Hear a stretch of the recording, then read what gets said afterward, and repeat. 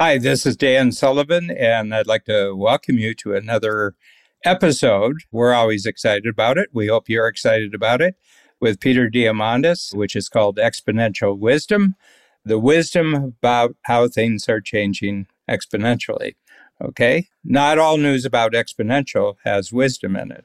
Might have hype in it, and we try as much as possible to give the underlying principles and the mindsets that what you would have to have in order to take advantage, being, the first in the cutting edge of taking advantage of cutting edge technology. So, Peter, we've each over the years kind of on our own individual paths, and most of that really lonely, have tried to use all the available resources and skills and capabilities to actually extend our lifetime, personal lifetime, working lifetime. I'd like to share some of mine, and one of my big things is don't retire. Yes. That's one of my tricks. Don't retire. Don't even think about retiring. Don't even have a glimmer of a thought in your head about retiring. Retirement is a four-letter word. Because the universe picks up on even the glimmer of a thought of retiring, and it says we'll put him on the schedule. 8 years probably we'll have a pickup. I think the average lifetime for men, retirement and death is like 5 years or something like that on the average. It's short. Yeah, it's pretty short. Very short. I mean, the people who can tell you are the life insurance people. The Social Security after 60 years, hundreds of millions of people on Social Security. The average number of payout checks was 29 months, which means they lived 2.5 years after they retired.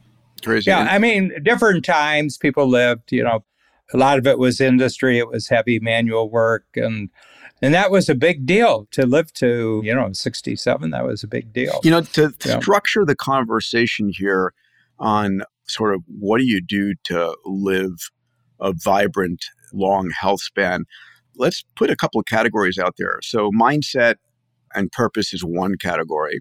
We should talk about sleep. We should talk about exercise. We should talk about diet. Mm-hmm. And we should talk about the last category I call not dying from something stupid. Mm-hmm. Mm-hmm.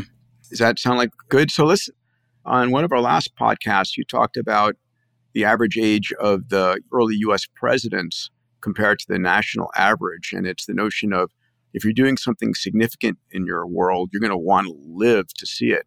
Mm-hmm. You have purpose, you have energy. Mm-hmm. What are your thoughts there? I just have a simple rule, and it's called always have a future that's bigger than your past. Okay, so I'm 70, and I kind of did it in quarter centuries. So 2 years ago, I reached 75, so I'd put in 3/4 centuries. Each was, more exciting than the previous. So I said, well, my fourth 25 years, which takes me to 100, I said, it's actually got to be more exciting than the first 3 25-year periods, period. In other words, there's a lot of exponential capabilities in the world. There's a lot of exponential opportunities.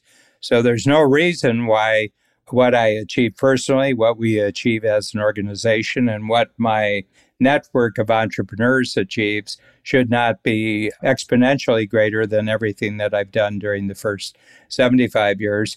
And what that means is that I have to have the same feeling of risk and failure over the next 25 years as I've had during the previous. Because I think risk and failure and deadlines and having to produce, I think a lot of people want to retire from discomfort. They want to recover from, I don't want to be in a position where I can fail. And I says, it keeps you alive. Of course you want to be in a position. Yeah, I love the saying, do something scary every day. Yeah, well, I don't know about every day, but you should be involved every day in something that's got a chance to fail. And I worry sometimes about people who make so much money that it's not possible for them to fail in a way, certainly economically or business-wise, because nobody takes him seriously. I mean, he lost $1 billion and he can only round off with $1 billion. My sense is that it's weird to watch them because they can't fail in the normal way. So they start failing in the abnormal ways. You hit on something that really irks me, which is all the billionaires out there not leveraging their capital to change the world, right? So the only person doing it at scale right now is Elon, where he bets everything. and he bets it over and over again. Well, James right? Dyson in the UK has done an enormous amount of. Okay. Yeah, I mean, not spectacular, but he's not living in the United States. I mean, the United States is a magnifier Yeah. of projects.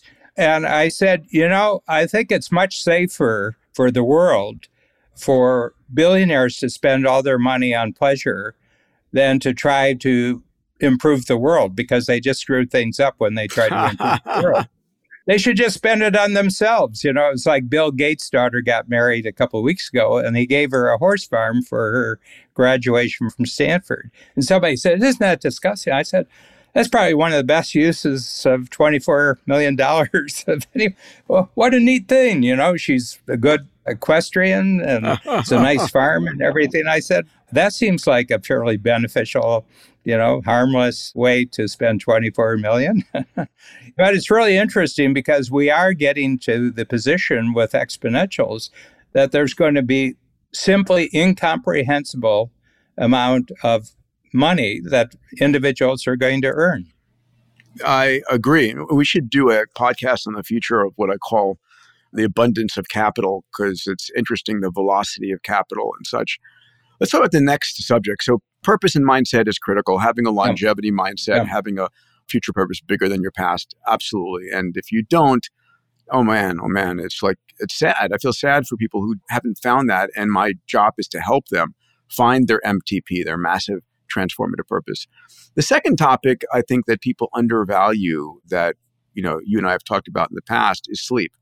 The critical role that sleep plays. And you've gotten a lot deeper with your studies than I have. I mean, I kind of have a common sense attitude that, the days when I get really good sleep, I have a better next day. But you've really gone deeper, all the things. I mean, it used to be pooed, and certainly the medical industry is the prime violator against the importance with their ridiculous residency requirements and everything. I mean, it's hypocritical. It really is. So a book I recommend to everybody is Why We Sleep by Dr. Matt Walker. He tells an incredible, compelling story. And listen, here's the reality. We all need 8 hours of sleep. There is less than 0.1% of the population that can get by on 6 hours physiologically, but 99.9% need 8 hours.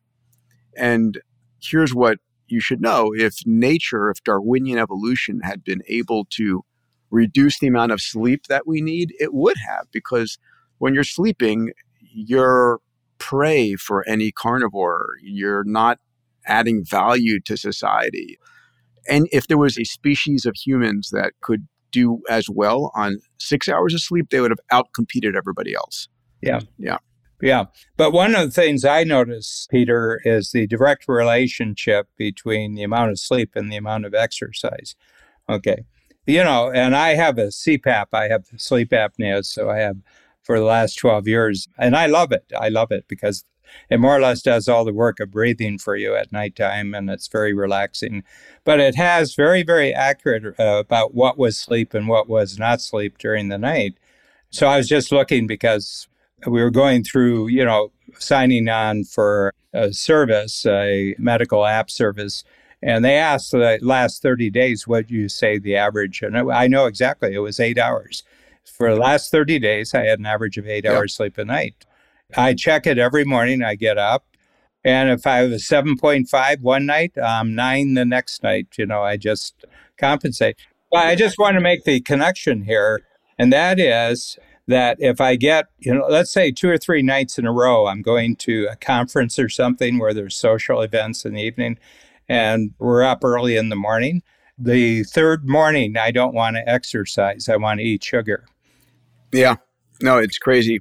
Let me add, we used to romanticize, I can power through it. There's plenty of time to sleep when I'm dead, all of that. And I wish I knew better back then. And I don't, but I know now. And so I shoot for 8 hours of sleep. And this is my tricks. Dr. Walker talks about this. Number one, I put my room temperature down to 65 degrees Fahrenheit. Number two, I bought something called a chili pad, which is a cool pad under the top sheet that reduces the temperature on my back to whatever I said, typically like 65, 66. I use a Manta eye mask that blocks out all the light. Super comfortable. I love the Manta eye mask. Mm-hmm. And then mine just broke, but I use, instead of a CPAP, I use a mandibular advancement device. It's a mouth guard that moves your lower jaw forward a few centimeters. And I got to the point where I couldn't sleep without it. I have to go get it replaced because my dog chewed it up. And then I have my Aura Ring that I use to measure my sleep like you do. Mm-hmm. And I gamifies it. I know I better get in bed by 9:30 because I'm shooting to wake up at 5:30. Mm-hmm. Well, I gave up television completely 3.5 years ago because I found that any television in the evening just jangled me. Like it took me quite a while to get to sleep. Besides it's all negative and it's useless. First of all, I've been remarkably energetic during a really tough period for our company during the COVID period, and I haven't gotten sick with anything. I haven't gotten sniffles or anything during this period, and I'm a great vaccine taker. If it's available, I take the vaccine, I don't want to get into the discussion, but I said, look, I'm 77. In 2 years alone, when I was in South Korea in the Army, I got 10 vaccinations because the health conditions were so bad there. And I said, I have easily had 100 vaccinations in my life, and I've not been harmed by any one of them. And they all did what they were designed to do. I didn't catch whatever it was they were supposed to protect me. I said, so I'm not going to have a discussion or a battle on this issue. If you're willing to take the consequences of not doing it, I'm totally supportive. But I said, we're not going to have a discussion about it. Yeah. All right. So that's sleep. I commend sleep to everybody. It works, and you'll be all the better for it. Let's talk about exercise next, Dan. And you're doing an incredible job on your exercise protocols. Share with us what you do. Yeah. Well, first of all, it's heavy on intense aerobics and intense lifting. Okay. So those are the two main areas. I want to get as much value out of the time that I put in. And I would say on a 7-day period, I put in 7 hours, start to finish. Wow. On average. Some days, 40 minutes, weekends. And what I did, Peter, and I shared this with you, I don't put such emphasis on what did I do today. Mm-hmm. I put on what did I do in total for 7 days. Okay. Because, schedules vary. Your energy every morning is different than it was the day before. So I just said, let's just go on 7 hours. And then I have a scoring system that I've devised for myself that this exercise is worth this much. And my 7-day goal is that every 7 days, my score goes up. So what would I score myself on? So first of all, I've got 2 great assistants. And one of them is an elevation training mask, which restricts the amount of air. I started with 16 holes. It's not meaningful unless you see it, but it's got 16 holes. I'm down to 3 holes. Now I'm doing all my breathing through 3 holes. Okay. People have said, well, what's that feel like? I said, well, I'll clean it out and I'll give it to you and you can breathe at 16. And they said, wow, this is really, really hard. I said, you would die with 3, but I can go an hour with 3. And my lungs, my internal, it measures VO2 max is a huge. Yeah. What brand do you use for that breathing mask? You go mask? on Google and it's called Elevation Training Mask. There's different ones, but this one is, and they have, they're upgrading so they can sell you something else. But I've been using it for 8 years. And my overall cardio capabilities, when you go and get tested, is up 40%. I'm equal right now to about a 35-year-old. Wow. You've been saying this forever, and I think it's time for me to get one. Yeah, it's $80. Amazon will deliver it this afternoon in Santa Monica. Yeah, I'm on Amazon right now. Yeah. So there's the training mask version 2.0. Yeah, well, go for the upper. And 3.0. If you're going to learn on one, learn on the one they make more money on. All right. They'll have a 3.0. The other thing is I always wear a 30-pound weight vest for all my exercises. Interesting. So when I'm doing aerobics, it's 30 extra pounds. Then I do stair work, where I just walk 2 stairs. I'm lifting, but I'm always carrying an extra 30 pounds with me. And it strengthens every muscle in your body when you're carrying that weight. Okay. So that's just constant. I'm always wearing the mask. I'm always doing that. And then I really push. I do as hard as I can sprints. So I'll do the equal of probably 24 15-second sprints where I just sprint. I use an elliptical machine because I have cartilage out in my left knee, so I can't take. Mm-hmm. And then I do squats, and I move between lifting 120 pounds, so it'd be 60 pounds in each hand, right up to 70 pounds. Okay, so when I'm wearing the vest, I'm lifting close to my weight. I'm lifting on my squats.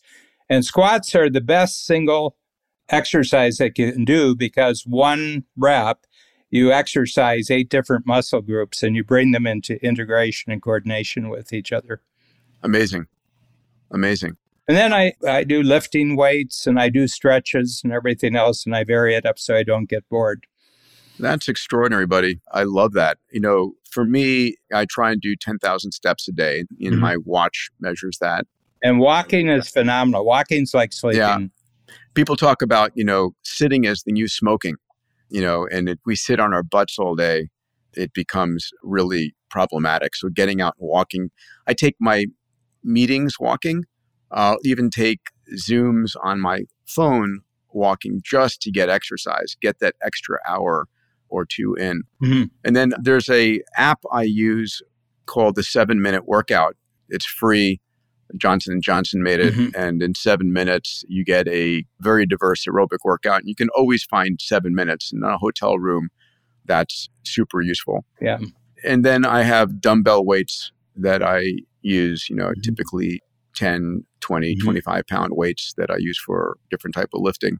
Well, I will tell you this, and I think it's a general truth, that nature totally supports you to age 30 with muscle. In other words, you'll be at full muscle at 30. Yeah. After 30, nature doesn't care. You're supposed to have done what you're supposed to do before 30. And you lose 1% of muscle mass every year that you don't do resistance training. So if you've gone to 30 years without any resistance training, you're down 30, 35 pounds of muscle mass. And you're asking your joints to take all the weight. Okay. I mean, I'm average size and my skeleton is 7 pounds, 7 pounds. It's mostly air. Yep. And it's not meant to take weight. It's for flexibility. It's for mobility. But muscle is what protects your joints. But I think that if you're losing muscle, you lose confidence. My feeling is that you're losing ambition. You're losing energy. It's the biggest aerobic burner. I mean, the metabolism for muscle, the metabolic rate for muscle. You burn far more calories, with muscle burn than any other exercise. And what I notice is there's a lot of people who are really slim. They're very fashionably slim. Yes. And they're slim because they have no muscle. Yep. No, so absolutely true. The other thing that I'm doing is I live near a place called Upgrade Labs, and Upgrade Labs has a Vasper machine available that I go and use. And I do it 3 times a week. Yeah. Tell us about Vasper. Well, it tricks your brain. So it combines 3 things. It's a recumbent elliptical machine. You're sitting down and, you're going like this. And then it's got compression sleeves that you put around your upper arms and your upper legs. They have one for your chest too, but I just use the legs. And it's like blood pressure cuffs, except what's being pumped in is not air, it's cold water at 43 degrees Fahrenheit. Yep. And then it starts you a routine. They have 20-minute routines. They have, really nice exercise right up to Navy SEAL if you want to go to, what Navy SEALs do. And so it's 20 minutes and they have a whole variety. You can custom design your own ones and they just warm you up. And Peter, the moment that you start the exercise, your brain thinks that you're having muscle tears. The compression in the cold water keeps the lactic acid inside your muscles. Yep. And your brain says, oh, there's muscle tears going on. And that's how you grow muscle, because it's muscle tears that the brain starts pumping growth hormone and anabolic, what are they called? I forget the muscle. Steroids. Yeah. And so probably a minute into, you're just warming up by going back and forth like this. You feel like you've been doing intense exercise for about an hour. Your muscles just burn. And then they do sprints, 10 seconds, 30 seconds, everything like that. And I do it 3 times a week because kind of restores intense muscle lifting, and that it can kind of get you in a kind of a stiff position. So the Vasper really cold, we're discovering the difference between warm and cold is huge for healing and for growing. I mean, I use an Uller, which is like your under the sheet cooler. Yes. And I go down to 58 degrees at night. I'm 58 degrees at night. Well, let's talk about diet, and I'll kick this one off. So on the diet front, I focus on a Mediterranean diet. Mm-hmm. I typically will do intermittent fasting, which means I will try and finish all of my food intake. Typically, I have dinner around 5:30, 6 the latest, and, we'll have finished eating by 7. And then I don't eat breakfast, and I'll fast until 1:30, 2 p.m. I'll have, 2-3 liters of water. I have my Athletic Greens here. I've skipped all dairy, no sodas, and I'll try, if I'm going to have protein, it's as much whole plant foods as I can. Mm-hmm. I love Brussels sprouts. And broccoli. And then I'll do fish, but not tuna, not swordfish. It's, typically salmon. And then olive oil shots, Mm-hmm. as much olive oil as I can. Mm-hmm. So that's what I'm focused on. Yeah. Babs is really good. She was a nutritionist before we met. So she's always influenced a very, very good eating for me. We have like zero sugar. Every once in a while we might have a dessert or something. Yeah. Yeah. That's the big thing, is minimize sugar, for sure. Oh, sugar is cancer food. Yeah. Sugar is poison. Yeah. Oh, sugar. We don't eat simple, complex carbohydrates. Yeah. We have a lot of vegetables. We have a lot of greens. We have everything else. Mine, just on the schedule, we're pretty much finished eating by 6 at night. And we're usually in bed latest around 8:30 because I get up at 8 hours later. If I go to bed at 8:30, I get up 8 hours later. And so you've had 6 hours, you've had 10 hours already, and it flips over to burning fat during those 10 hours. But I do take a Athletic Greens first thing in the morning because I'm going to do really intense exercise. So I do it, but I don't eat breakfast until about 7 in the morning. So it's been about 13 hours. And then I don't eat anything until lunch, till about 1 o'clock. And then I've stopped snacking. I don't snack. I tried that Juvenescence. Yeah. It made a difference. I did mine and I did Babs free samples. And yes. Yeah. And I don't know. I've certainly signed up for it and do it just for everybody who's listening. It's a supplement that you can take first thing in the day or twice a day, and it triggers ketosis in the body. In other words, your body goes to burning fat for energy rather than looking for snacks, Hostess, Twinkies, things like that. The last subject in our last 5 minutes is, I think, important, which is not dying from something stupid. And we've talked about this a little bit, that most of us are optimists about what's going on inside of our body. And you can now know. And people saying, well, I don't want to know. I don't want to have the whole body MRI. I don't want to have my genome sequenced. And it's like, bullshit. Of course you want to know. And you want to be able to find out about it early when you can do something about it. Yeah, I always tell people, you don't want to know now, but when would you like to know when something's wrong? I said, because you will. I've said, I'm a great believer in getting, if there's bad news, I want the bad news right now. I also want the good news right now because that's good for confidence. We've gone through testing through, HLI and, I've had other and Fountain Life labs and that I've gone to. People come back, boy, I wouldn't really want to know that stuff. And I said, well, that's okay. You don't have to know it now, but I can guarantee you will know it later.